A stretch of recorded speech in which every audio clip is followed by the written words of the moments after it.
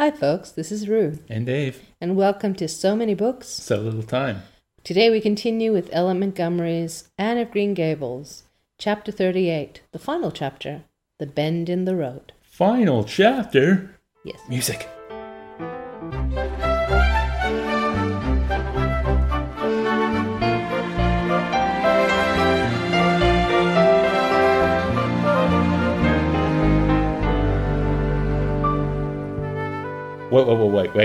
Wait. So, this is our last chapter with Anne.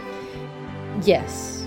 We can continue to read through her lovely stories independently on our own in her series, which are the Anne of Green Gables series. But yes. How many other books are there?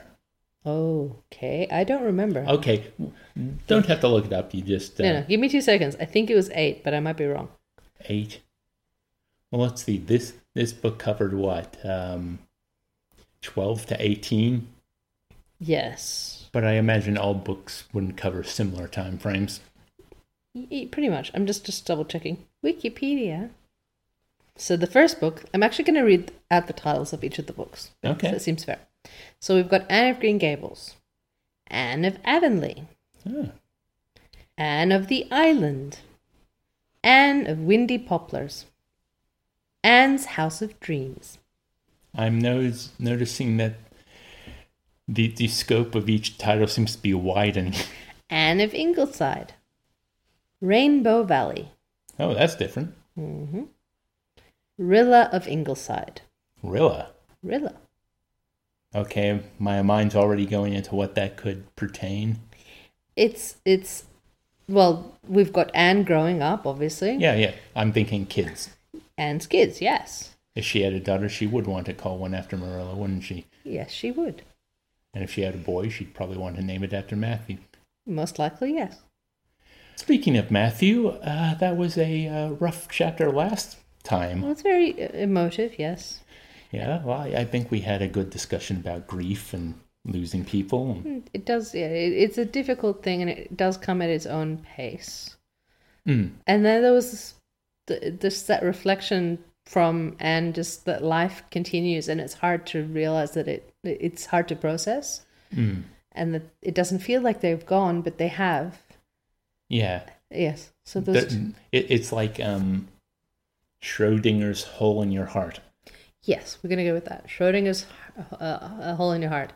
My brain went into the scientific term, and I'm trying to not go down that path. Sorry. You mean the scientific term for a hole in the heart? Stop. Let it go. Okay, so that can be repaired with surgical correction, not so much grief.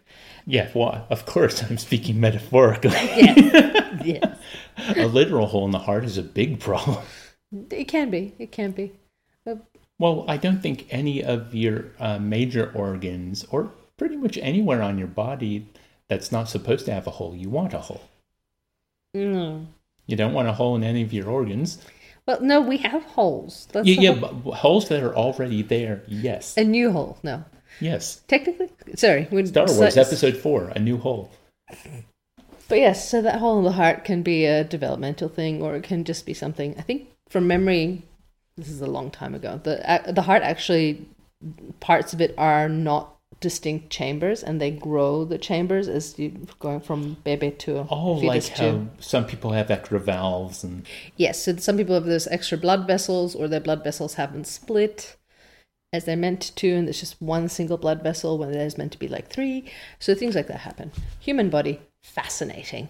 And it's funny how a lot of these weird abnormalities, the body can still seem to work fine. Well, I mean, there are, maybe it has more limitations than a quote-unquote healthy I'm going to say, shout out to my cousin. So I have a cousin.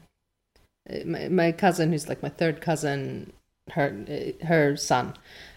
He was born with a condition they didn't think he'd survive a week. He is now at the 2-month mark.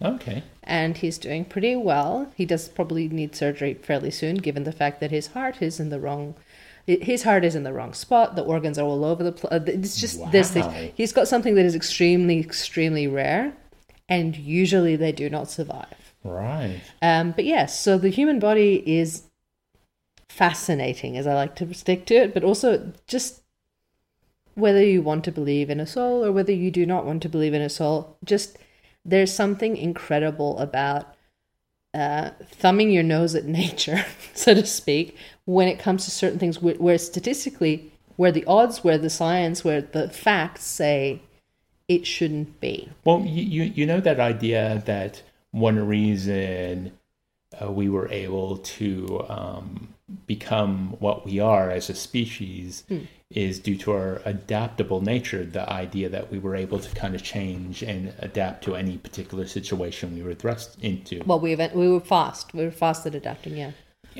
I wonder, it seems like that doesn't only happen on like a mental level. It can happen on a physical level. Yeah, absolutely. I mean, usually not with heterotaxy, but yeah, it's incredible. Like, that's not to say that physical, the disabilities and chronic illness aren't extra fun. That's sarcasm to live with. There's stuff. There's a lot of stuff to cope with, and it doesn't make you more noble or more strong or something to like. Oh, look at that person who, despite their disability, does X, Y, Z. It's like, no, look, it's part of who they are, and that's fine. It doesn't. It's not a character trait, okay? But trying to, I guess, it's good to know that you can keep going, I guess is the word I wanted to go with.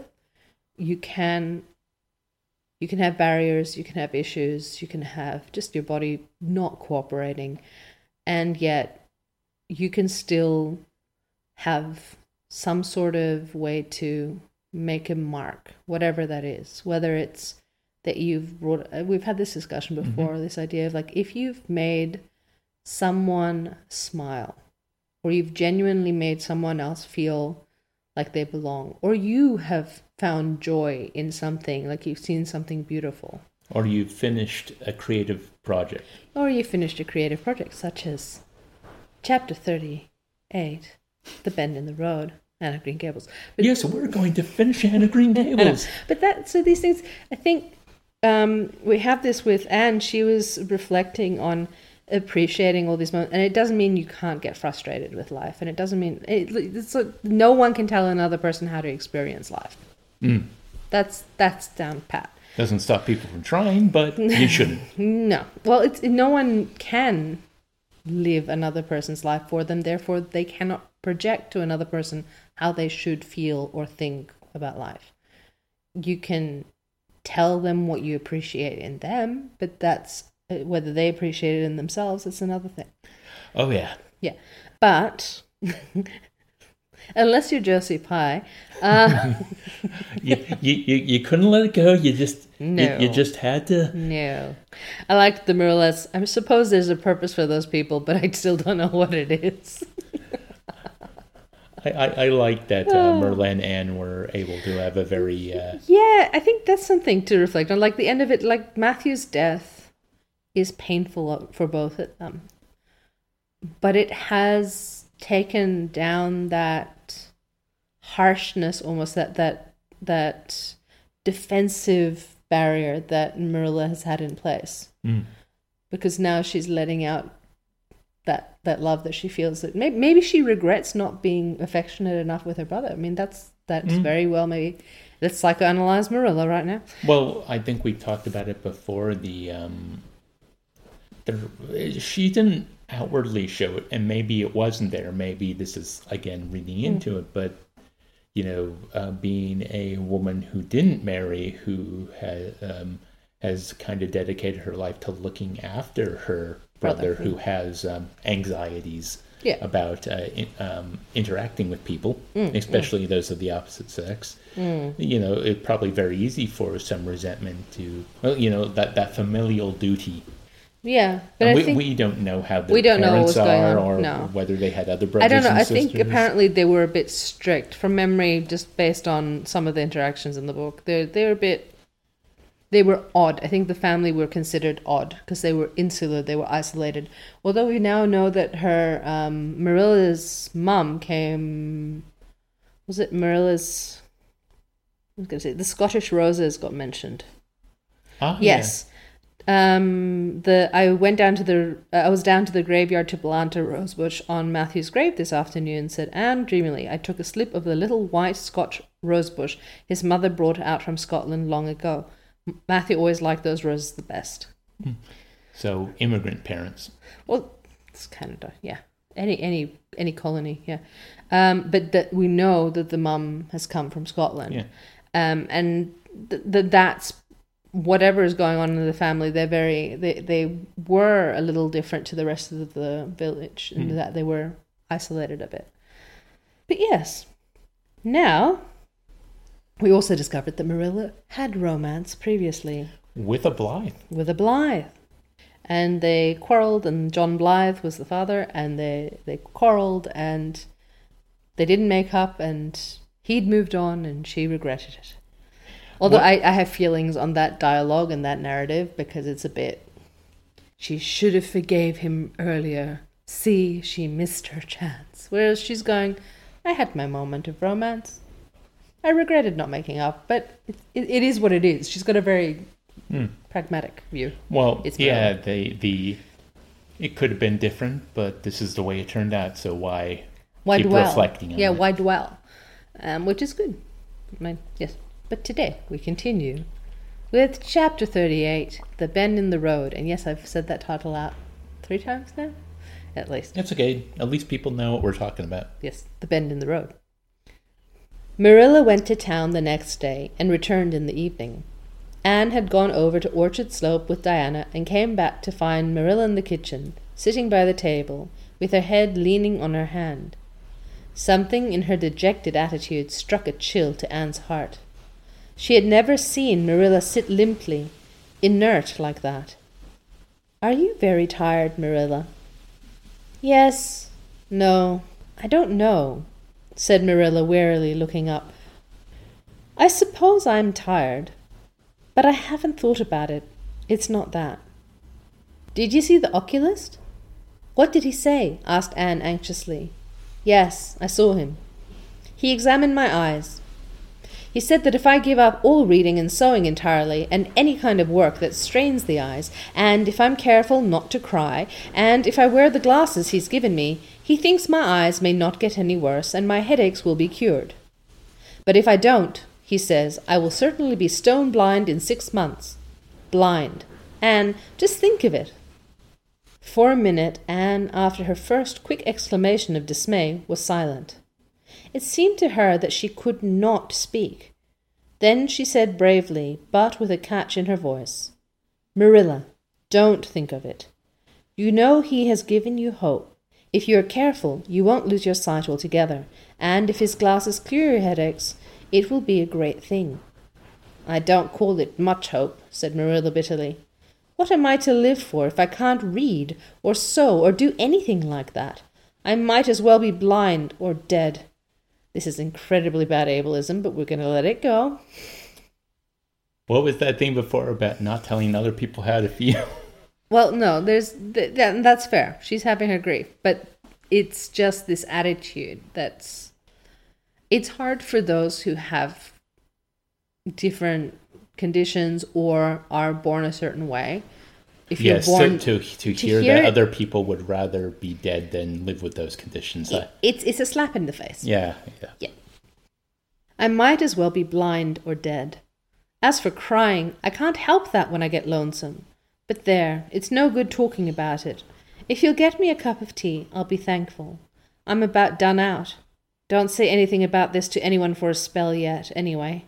I can't bear that folks should come here to question and sympathize and talk about it. Have you tried yoga? Have you tried kale? Are you sure?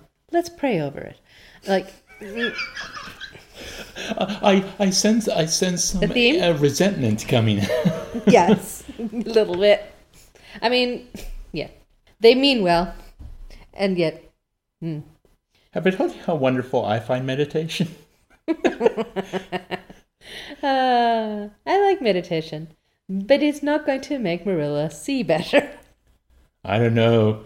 It could be. It has miraculous powers. I know this. It's turned me into an insufferable twat. Okay, not knocking on meditation. If you do it, enjoy. Oh God, it's amazing. No. And if you don't like it, it's good too. When Marilla had eaten her lunch, Anne persuaded her to go to bed. Then Anne went herself to the east gable and sat down by her window in the darkness alone, with her tears and her heaviness of heart. How sadly things had changed since she had sat there the night after coming home. Then she had been full of hope and joy, and the future had looked rosy with promise. Anne felt as if she had lived years since then, but before she went to bed there was a smile on her lips and a peace in her heart. She had looked her duty courageously in the face and found it a friend, as duty ever is when we meet it frankly. That's actually a really cool idea. Like, she's made a decision, obviously. But the way she's looked at it, she's like, look, I've made my decision. I've evaluated what needs to be done. I've looked at what's like. Just really, you've made your choice, and once you've made your choice and your decision, and you've done it thoroughly, it's a good feeling. One afternoon, a few days later, Marilla came slowly in from the front yard, where she had been talking to a caller, a man whom Anne knew by sight as Sadler from Carmody. Anne wondered what he could have been saying to bring that look to Marilla's face. What did Mrs. Sadler want, Marilla? Marilla sat down by the window and looked at Anne. There were tears in her eyes in defiance of the oculist prohibition, and her voice broke as she said, "He heard that I was going to sell Green Gables, and he wants to buy it." Buy it? Buy Green Gables? Anne wondered if she had heard aright. "Oh, Marilla, you don't mean to sell Green Gables?" "Anne, I don't know what else is to be done. I've thought it all over. If my eyes were strong, I could stay here and make out to look after things and manage with a good hired man. But as it is, I can't.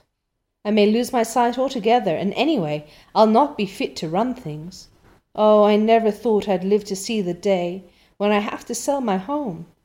But things would only go behind worse and worse all the time, till nobody would want to buy it. Every cent of our money went in that bank, and there's some notes Matthew gave last fall to pay. Mrs. Lynde advises me to sell the farm, and board somewhere, with her, I suppose. It won't bring much. It's small, and the buildings are old, but it'll be enough for me to live on, I reckon. I'm thankful you're provided for with that scholarship, Anne. I'm sorry you won't have a home to come to in your vacations. That's all, but I suppose you'll manage somehow." Marilla broke down and wept bitterly. "You mustn't sell Green Gables," said Anne resolutely. "Oh, Anne, I wish I didn't have to, but you can see for yourself I can't stay here alone.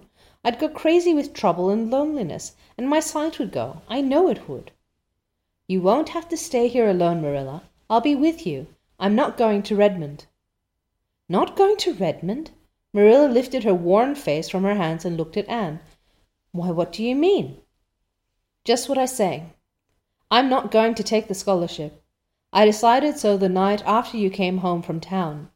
You surely don't think I could leave you alone in your trouble, Marilla, after all you've done for me. I've been thinking and planning. Let me tell you my plans. Mr. Barry wants to rent the farm for next year, so you won't have any bother over that. And I'm going to teach. I've applied for the school here, but I don't expect to get it, for I understand the trustees have promised it to Gilbert Blythe. But I can have the Carmody school. Mr. Blair told me so last night at the store.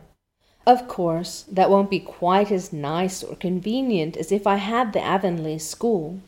But I can board home and drive myself over to Carmody and back in the warm weather at least, and even in winter I can come home Fridays. We'll keep a horse for that. Oh, I have it all planned out, Marilla, and I'll read to you and keep you cheered up. You shan't be dull or lonesome, and we'll be real cozy and happy here together, you and I." Marilla had listened like a woman in a dream. "Oh, Anne, I could get on real well if you were here, I know, but I can't let you sacrifice yourself so for me. It would be terrible." "Nonsense," Anne laughed merrily. "There is no sacrifice. Nothing could be worse than giving up Green Gables. Nothing could hurt me more. We must keep the dear old place. My mind is quite made up, Marilla. I am not going to Redmond, and I am going to stay here and teach. Don't you worry about me a bit. But your ambitions, and I'm just as ambitious as ever, only I've changed the object of my ambitions. I'm going to be a good teacher, and I'm going to save your eyesight. Besides, I mean to study at home here and take a little college course all by myself. Oh, I've dozens of plans, Marilla. I've been thinking them out for a week. I shall give life here my best, and I believe it will give its best to me in return. When I left Queen's, my future seemed to stretch out before me like a straight road. I thought I could see along it for many a milestone. Now there is a bend in it. I don't know what lies around the bend, but I'm going to believe that the best does. It has a fascination of its own, that bend, Marilla. I wonder how the road beyond it goes, what there is of green glory and soft, checkered light and shadows, what new landscapes, what new beauties, what curves and hills and valleys further on. I don't feel as if I ought to let you give it up, said Marilla, referring to the scholarship. But you can't prevent me.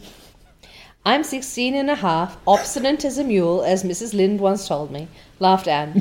Oh, Marilla, don't you go pitying me. I don't like to be pitied, and there's no need for it. I'm heart glad over the very thought of staying at dear Green Gables. Nobody could love it as you and I do, so we must keep it. You blessed girl, said Marilla, yielding. I feel as if you've given me a new life. I guess I ought to stick out and make you go to college, but I know I can't, so I ain't going to try. I'll make it up to you, though, Anne. When it became noised abroad in Avonlea that Anne Shirley had given up the idea of going to college and intended to stay home and teach, there was a good deal of discussion over it. Most of the good folks, not knowing about Marilla's eyes, thought she was foolish. Mrs. Allan did not. She told Anne so in approving words that brought tears of pleasure to the girl's eyes. Neither did the good Mrs. Lynde. She came up one evening and found Anne and Marilla sitting at the front door in the warm, scented summer dusk. They liked to sit there when the twilight came down and the white moths flew about in the garden and the odor of mint filled the dewy air. Mrs. Rachel deposited her substantial person upon the stone bench by the door, behind which grew a row of tall pink and yellow hollyhocks with a long breath of mingled weariness and relief. I declare, I am getting glad to sit down. I've been on my feet all day, and 200 pounds is a good bit for 2 feet to carry around. It's a great blessing not to be fat, Marilla. I hope you appreciate it. Wow. Well, Anne, I hear you've given up your notion of going to college. I was real glad to hear of it. You've got as much an education now as a woman can be comfortable with. Right, because Mrs. Lynde didn't believe in girls' higher education. Exactly. I don't believe in girls going to college with the men and cramming their heads full of Latin and Greek and all that nonsense. But I'm going to study Latin and Greek just the same, Mrs. Lynde, said Anne, laughing. I'm going to take my arts course right here at Green Gables and study everything that I would at college. Mrs. Lynde lifted her hands in holy horror. Anne Shirley, you'll kill yourself. Not a bit of it. I shall thrive on it. Oh, I'm not going to overdo things. As Josiah Allen's wife says, I shall be medium, but I'll have lots of spare time in the long winter evenings, and I've no vocation for fancy work. I'm going to teach over at Carmody, you know. I don't know it. I guess you're going to teach right here in Avonlea. The trustees have decided to give you the school. Yay! Mrs. Lynde, cried Anne, springing to her feet in surprise. Why, I thought they'd promised it to Gilbert Blythe. So they did. But as soon as Gilbert Blythe heard that you'd applied for it, he went to them. They had a business meeting at the school last night, you know, and he told them that he withdrew his application and suggested they accept yours. Wow. He said that he was going to teach at White Sands. Of course, he knew how much you wanted to stay with Marilla. I must say, I think it was real kind and thoughtful in him. That's what. Real self-sacrificing, too. For he'll have his board to pay at White Sands, and everybody knows he's got to earn his own way through college. So the trustees decided to take you. I was tickled to death when Thomas came home and told me. It's a nice gesture, but considering how difficult Gilbert's got it, it is a little foolish. Well, it's foolish, but also I think... I mean, obviously he still has feelings for Anne. Yes, there's that. But there's also this idea of sacrifice. I think that's where he's saying sacrifice. Sacrifice, the definition or the way that I've always understood it to mean, is the sacrificing of something lower for something higher. And in this case, he sacrificed financially and in other ways, but the higher aspect is that he knows that someone is able to be there for someone who's been there for the community. So its community is still a priority. Like the book said that Marilla's eyes haven't gone through the community, but I wonder if he is a very smart boy. Maybe he's reading behind Anne's decision to stay. And I think they've just lost Matthew, and he would have known that Marilla saw doctors here and there because he's wanting to. Yeah. From Carmody, who she was going to sell to, he's obviously in real estate or something similar. Yeah, so they're like, what's this man doing in Avonlea? Yeah, so there's no way that, like, they don't necessarily know about the eyes. They know, and I'd say that Gilbert is more aware of stuff that's going on. But also just knowing that Marilla doesn't have anyone else. Anne doesn't have anyone else. Yeah. I mean, yes, she has Diana as a friend, but family-wise, they only have each other. Yes. And I think he's grown up to be quite upright character. To be honest, it feels like if Anne had gone off to Redmond, was it? Had she gone to college, it probably would have killed Marilla. Yeah, absolutely. I mean, Marilla was willing to make that sacrifice for her daughter, because basically they are mother and daughter at this point. It's so nice to see their relationship. Okay, sorry. But Anne decided to do what she felt was the dutiful thing and look after the woman who'd given her so much. Let's see how Anne responds to Gilbert's sacrifice. I don't feel that I ought to take it, murmured Anne. I mean, I don't think I ought to let Gilbert make such a sacrifice for me. I guess you can't prevent him now. He's signed papers with the White Sands trustees, so it wouldn't do him any good now if you were to refuse. Of course he'll take the school. You'll get along all right now that there's no pies going. Oh, wow. Even Mrs. Lynde is like, those pies. Those pies. Josie was the last of them, and a good thing she was. That's what. Wow. Until the next generation of pies. There's been some pie or another going to Avonlea School for the last 20 years, and I guess their mission in life was to keep school teachers reminded that the earth isn't their home. Wow. Is that implying they were driving them to suicide? Because that's what I'm getting out of that. Or at least a drink. Or a drink, something. Bless my heart. What does all that winking and blinking at the Barry gable mean? Diana is signaling for me to go over, laughed Anne. You know we keep up the old custom. Excuse me while I run over and see what she wants. Anne ran down the clover slope like a deer and disappeared in the furry shadows of the haunted woods. Yes, not furry. Furry. Mrs. Lynde looked after her indulgently. There's a good deal of the child about her yet in some ways. There's a good deal more of the woman about her in others, retorted Marilla, with a momentary return of her old crispness. But crispness was no longer Marilla's distinguishing characteristic, as Mrs. Lynde told her Thomas that night. Marilla Cuthbert has got mellow, that's what. Anne went to the little Avonlea graveyard the next evening to put fresh flowers on Matthew's grave and water the Scotch rosebush. She lingered there until dusk, liking the peace and calm of the little place, with its poplars whose rustle was like a low, friendly speech, and its whispering grasses growing at will among the graves. When she finally left it and walked down to the long hill that sloped to the lake of shining waters, it was past sunset, and all Avonlea lay before her in a dream-like afterlight, a haunt of ancient peace. There was a freshness in the air, as of a wind that had blown over honey-sweet fields of clover. Home lights twinkled out here and there among the homestead trees. Beyond lay the sea, misty and purple, with its haunting, unceasing murmur. The west was a glory of soft mingled hues, and the pond reflected them all in still softer shadings. The beauty of it all thrilled Anne's heart, and she gratefully opened the gates of her soul to it. "Dear old world," she murmured, "you are very lovely, and I am glad to be alive in you." Halfway down the hill, a tall lad came whistling out of a gate before the Blythe homestead. It was Gilbert, and the whistle died on his lips as he recognized Anne. He's like, awkward.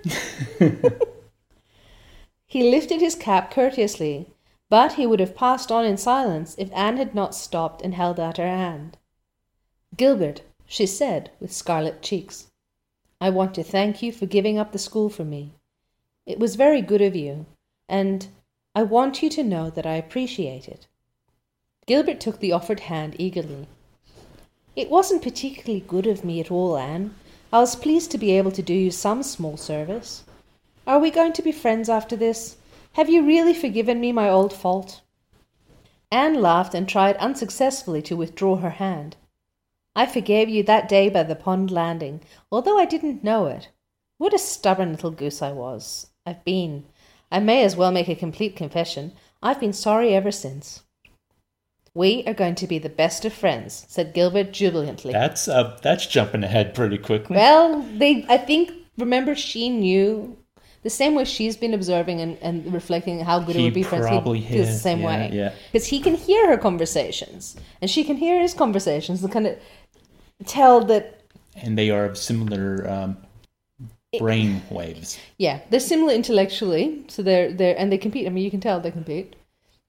But I think also their appreciation of the world is very similar. I mean, we just had Anne coming out of this reverent, "I'm so glad to be in this world, it's so beautiful" kind of thing. And the chances that Gilbert has a similar attitude towards life, given, he's a noble character in that sense. Yeah. "We were born to be good friends, Anne. You've thwarted destiny enough." Oh, wow. Yes, tell you, they are the same kind of mental space. Yeah. Actually, that's some Anne melodrama right there. Right there, yep. "I know we can help each other in many ways." That sounds a little funny, but it's okay. "You are going to keep up with your studies, aren't you? So am I. Come, I'm going to walk home with you." Marilla looked curiously at Anne when the latter entered the kitchen. "Who was that came up the lane with you, Anne?" "Gilbert Blythe," answered Anne, vexed to find herself blushing. "I met him on Barry's Hill." "I didn't think you and Gilbert Blythe were such good friends that you'd stand for half an hour at the gate talking to him," said Marilla with a dry smile. So yes, they are the best of friends. "We haven't been. We've been good enemies. But we have decided that it will be much more sensible to be good friends in the future." Were we really there half an hour? It seemed just a few minutes. But, you see, we have 5 years' lost conversations to catch up with, Marilla. Anne sat long at her window that night, companioned by a glad content. The wind purred softly in the cherry boughs, and the mint breaths came up to her. The stars twinkled over the pointed firs in the hollow, and Diana's light gleamed through the old gap. Anne's horizons had closed in since that night she had sat there after coming home from Queen's. But if the path set before her feet was to be narrow, she knew that flowers of quiet happiness would bloom along it. The joy of sincere work and worthy aspiration and congenial friendship were to be hers. Nothing could rob her of her birthright of fancy or her ideal world of dreams. And there was always the bend in the road. "God's in his heaven, all's right with the world," whispered Anne softly, softly. And that's it. So this is a book of, I guess, challenges, mistakes, learning lessons, and contentment. Just this contentment and appreciation, I guess. Kind of like, no matter what path life takes, to try and believe as well you can that things are going to work out okay. But also to live it the best you can. Like I hate the expression "be best." Don't. Hashtag be best. Hashtag blessed. Oh, God. My face is just this, like, why? Hashtag cringe. Very much so. But yeah, there's just this beauty in I love how Ella Montgomery constantly brings to mind the natural environs. Like, she has a very beautiful way of writing about the different colors and sensations of the nature around Anne. And obviously we're seeing it through Anne's eyes, so everything takes on a more mythical quality, but it really does help for the reader to kind of be enveloped in the beauty of it and see why she has such reverence for Avonlea and Green Gables. Yeah, I think that's a big part of it that makes this book so beautiful.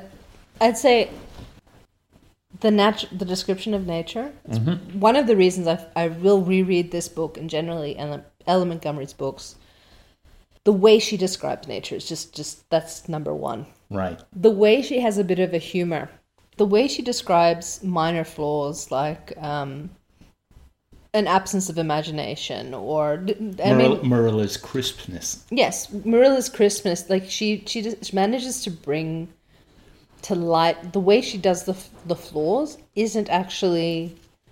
It makes them human. It makes them real. Well, even with how horrific Josie Pye has been the last few chapters, I still found myself kind of defending her, giving her the benefit of the doubt. Like, well, she's still smart enough to have gone to Queen's, and maybe, But I see what you mean, because I saw her as as full of character as all the others that were there. Yes, the one time, like when she described really bad flaws, like not the minor little character things. For example, when Marilla was suspecting Anne of stealing. Right, yeah. It makes it very clear that in both this society, but also in terms of what the implications of someone who is untrustworthy are, she's good at describing her distinct levels of what is right and wrong. So in this case, you had morality, but her morality, we haven't seen what her principles are. Like, say if Anne were starving, how would that work?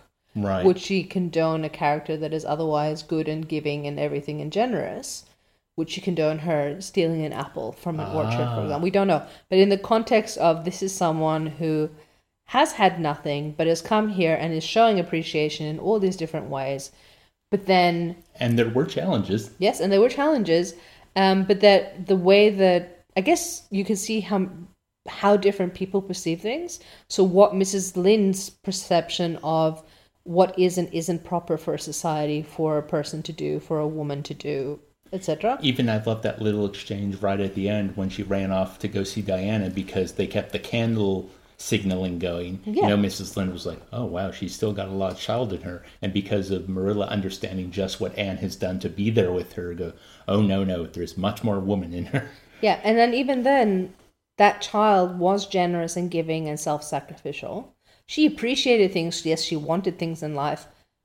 And as she becomes older, we see there going, the things are not the important aspect to this. The importance is appreciating what you have, really cherishing it, cherishing the people you connect with, cherishing the stories, and having ambition, but finding out what that is. Well, I do love that the whole thing about the bend in the road, when Marilla was trying to talk her out of giving away the scholarship, she said, but your ambitions. And Anne was like, I still have ambitions. I've just changed what those are. Yeah.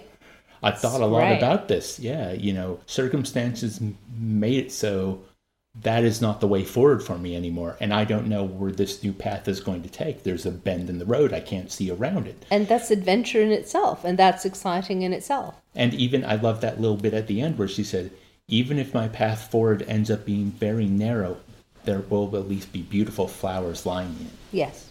So it is, I mean, this is this, if you go a little bit into Ella Montgomery's background, and I haven't in a long time, so I will get it wrong. From memory, she was the wife of a pastor. Ah, so she was a Mrs. Allen. I think she was a minister's wife, if I'm not mistaken. I will double check now, because that is important. It'd be funny thinking of Mrs. Allen as a self-insert character. No, I don't think she's like Mrs. Allen. I think she's a lot more like Anne.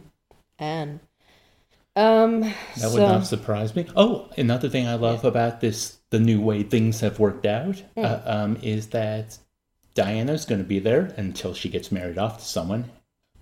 So, her and her friendship with Diana can still blossom. Keep going, yeah. Okay, so I think just to wrap up, because to wrap up this whole thing about it, let's have a little bit of, this is Wikipedia, we're not reading her autobiography, just let it, it's okay, it's fine. So just going for Wiki. So she was born in Prince Edward Island, so that's why she loves writing about Prince Edward Island. She does tend to. Her mother died of tuberculosis when she was 21 months old. Oh, damn. So she definitely relates to Anne in that sense. Oh, that's right. The mom and dad died very quickly of illness. Stricken with grief, her father placed her in the custody of her maternal grandparents. Right? Mm-hmm. And when she was 7, he moved away to I can't say that, the Northwest Territories at the time. Okay. Saskatchewan? Yeah. But so she grew up she grew up raised by her grandparents, and she was very lonely. So she created imaginary friends and worlds to cope with her loneliness. Mm. And they were, their names were Katie Maurice, Lucy Gray, who lived in the fairy room behind the bookcase in the drawing room. During a church service, Montgomery asked her aunt where her dead mother was, leading her to point upwards. And Montgomery saw a trapdoor in the church's ceiling, which led her to wonder why the minister didn't just get a ladder to retrieve her mother up in the church's ceiling. And yes, PEI, or Prince Edward Island, is split between Catholics and Protestants. So as we get older, she was a little local celebrity, hopefully, because she published a poem. She was very emotionally roller coastery. Anne. Yes. She is very reflective on it. She did get a poem published, a few poems published. So she went to the Prince of Wales College in Charlottetown to obtain her teacher's license. And she loved living on the island. She loved walking in the countryside, and just beautiful connection with country. She worked in different schools, but she did not enjoy teaching. But her story started to get published. Yeah, teaching's not for everybody. No. We talked about it a couple of episodes ago about it being a calling. Mm. She was teaching at 13. Damn. I know. At 14, she began a relationship with a local boy, and it was, for her, she just found it humorous and witty friendship. He wanted more, and she rejected his marriage proposal, and there went the friendship. Mm. And she got more people trying to... So she had a few beaux. She refused a lot of marriage proposals because, one, the former was narrow-minded, the latter was just a good friend. She was proposed by someone, and then she accepted the proposal out of a desire for love and protection because she felt her prospects were rather poor. But she disliked him because he was intolerably self-centered and vain, which is interesting because she comments on that. Whenever there's someone who's vain or there's someone who's self-centered, they are ridiculed, mocked, derided. She broke off her engagement. Because of the Spanish flu? No, because she fell for someone else. Uh-huh. She's had a tumultuous romantic past. She did get married. That's the one I was looking for. So she got married. She married Ewan MacDonald, who was a Presbyterian minister. Moved to Ontario. He was the minister of St. Paul's Presbyterian Church. So yes, she wrote a lot of books. Living in a man's, she complained, had neither a bathroom nor a toilet. The Reverend MacDonald was not especially intelligent, nor was he as interested in literature as Montgomery was. Montgomery wrote in her diary, "I would not want him for a lover, but I hope at first I might find a friend in him." Wow. She loved Scotland. She loved going back to the old country. Wow. And the MacDonalds had a bit of a bad history with Scotland because of reasons. So they had 3 sons. The second was stillborn. Montgomery believed it was her duty as a woman to make her marriage work, although she quipped to a reporter during a visit in Scotland that those women whom God wanted to destroy, he would make into the wives of ministers. Wow.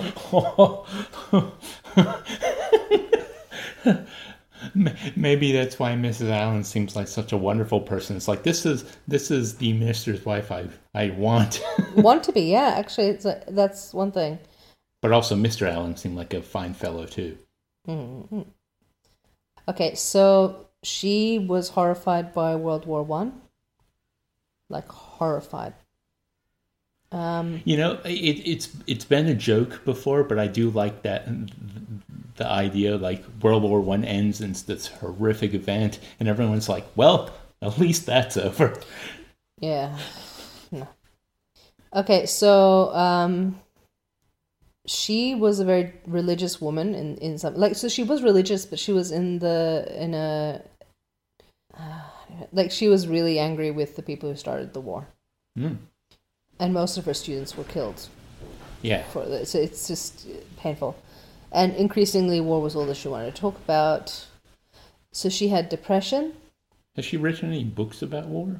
She has actually mentioned it in a few of her books, yeah.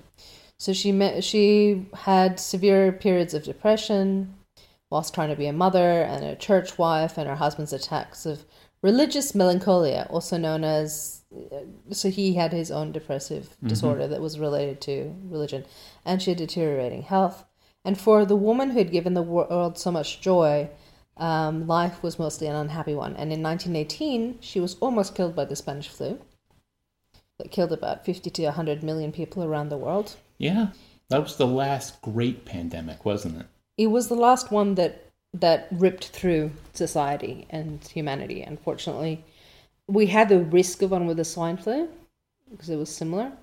But we all got on top of that. We got on top of it fairly fast, yeah. It's funny how many author biographies are pretty sad. Wow. Okay, so her best friend died of the Spanish flu, and it was very upsetting. But even worse, Montgomery was upset that her husband had been indifferent to her as she was dying of the Spanish flu, which drove her to think about divorce, something that was very difficult to obtain in Canada until 1967. But she decided it was her Christian duty to make her marriage work. Rue has feelings on this. Many.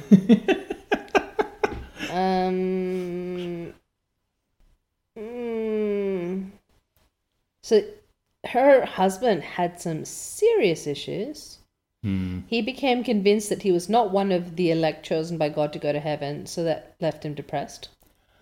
I've heard that becomes a thing with some ministers, especially when they Calvinist. reach middle age, they kind of lose their faith a bit, or they start to doubt a lot. Or he's a Calvinist and he believed too much in Calvinism. I'm sorry if you are a huge fan of Calvinism. I find the theology flawed.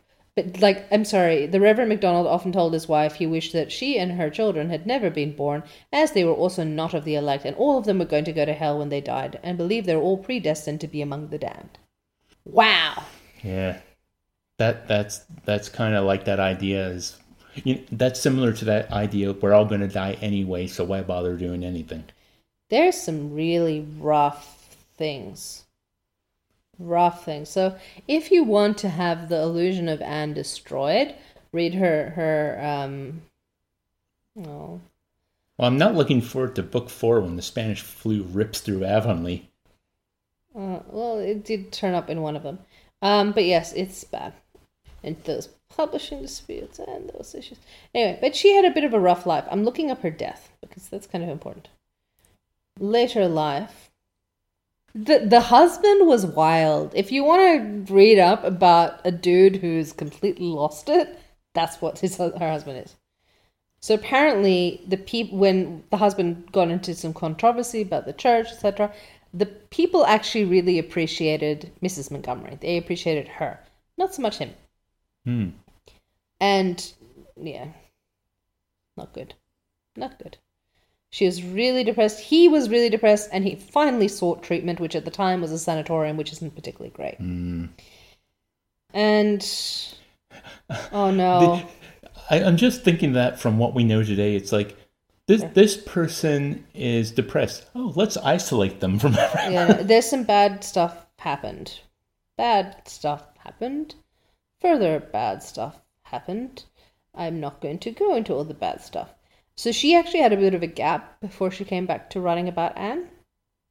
So I think she wrote the first 3 books and then she continued. She got an order of the British Empire, an OBE, in 1935 by King George V. Okay, I didn't know this. She was given a special medal which could only be worn in public at the presence of the king or one of his representatives, like the Governor-General.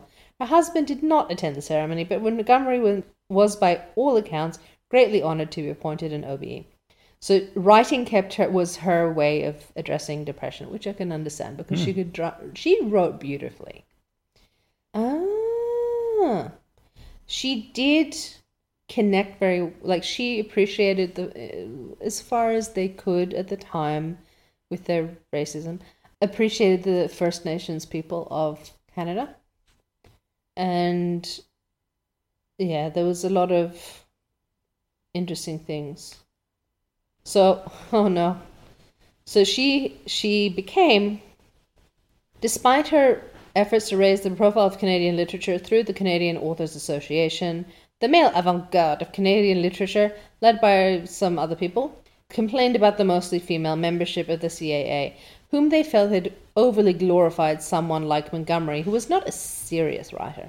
Over time, Montgomery became addicted to bromides and barbiturates that the doctor had given her to treat her depression. And then, she was not happy with World War I. What do you think she felt about World War II? This nightmare that has been loosened in the world, unfair that we should have to go through it again. Her only diary entry for 1941.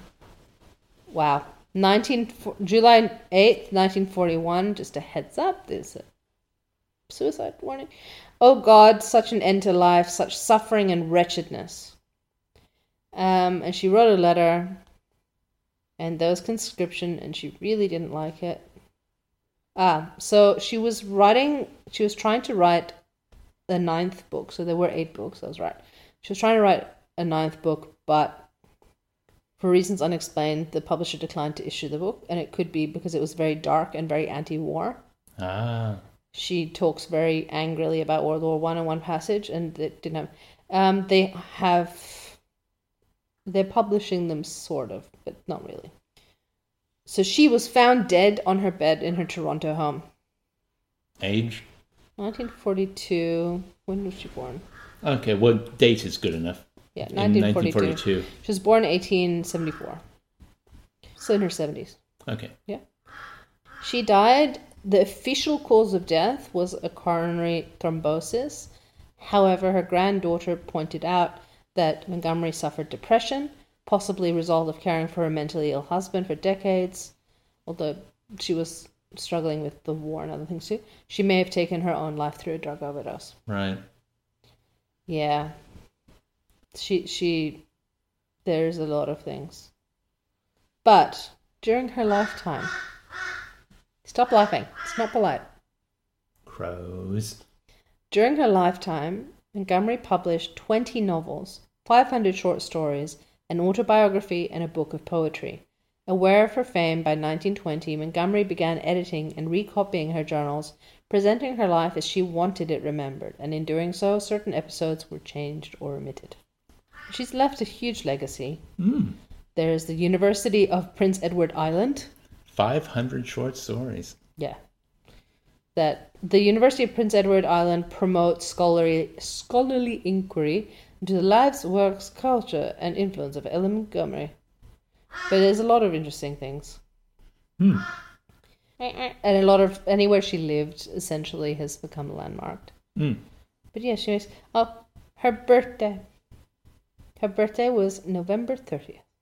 I'm trying to see if there's anything interesting about... She was an interesting person. Like, she published... books-wise, 1908, solid. No, she published also earlier than that, like 1896. She started very young. Yeah, so good to know. I mean, we'll just, I've said it before, but yeah, that was absolutely delightful. Yeah, yes. We're at the end of our... On that dark ending, we are preparing ourselves... Sorry. We're preparing ourselves for the next book, which, it's all about the depression and the drugs and the keeping people happy, yes? Well, it's about happiness. It's a fake happiness, but it's happiness nonetheless. Yeah, we're going to attempt Brave New World. Yes. I have a general idea about what it's about because I've had students present it as a assessment item. Well, there's a couple reasons I want to pick this book. One is that every time I've read 1984 over the last decade, I've read Brave New World afterwards. Fair. I see them as companion books, not just because like Orwell and Huxley were colleagues. Actually, I think Huxley taught Orwell. Probably. But yeah, it's almost, without giving too much away, it's almost like coming at the idea of a dystopia from the other side. Like Orwell's world is all about ruling through fear. And Huxley's world, I mean, it's not completely there, but it's kind of ruling through pleasure and distraction. Mm-hmm. So it's going to be interesting. Yeah. It's also, from what I remember, a relatively short book. Excellent. We have we like our short dystopian fictions. Well, also, I think it might be a nice change of pace. Just, wow, Anne was wonderful. That was one long book. Yes. Yes, it was. But, we didn't have to do any multi-episode chapters. I think, didn't we? Nope, not a single one. We did many episodes that had multi-chapters, yes, that had more than one chapter in them, but we never had to break a chapter up. That's true. So there we go. Nice format. But yes, if you get a chance, read more Ellen Montgomery. She's fun. Despite the fact that she had a pretty rough life. But she does discuss some topics. Yes, she's got some dated views, but you know what? Think back. It's a flashback into the past. It's a flashback to the past a little bit. And, I'm just starting my go-to default now when I hear someone's hat holds a view I find abhorrent. I'm like, we're all human. We're all flawed.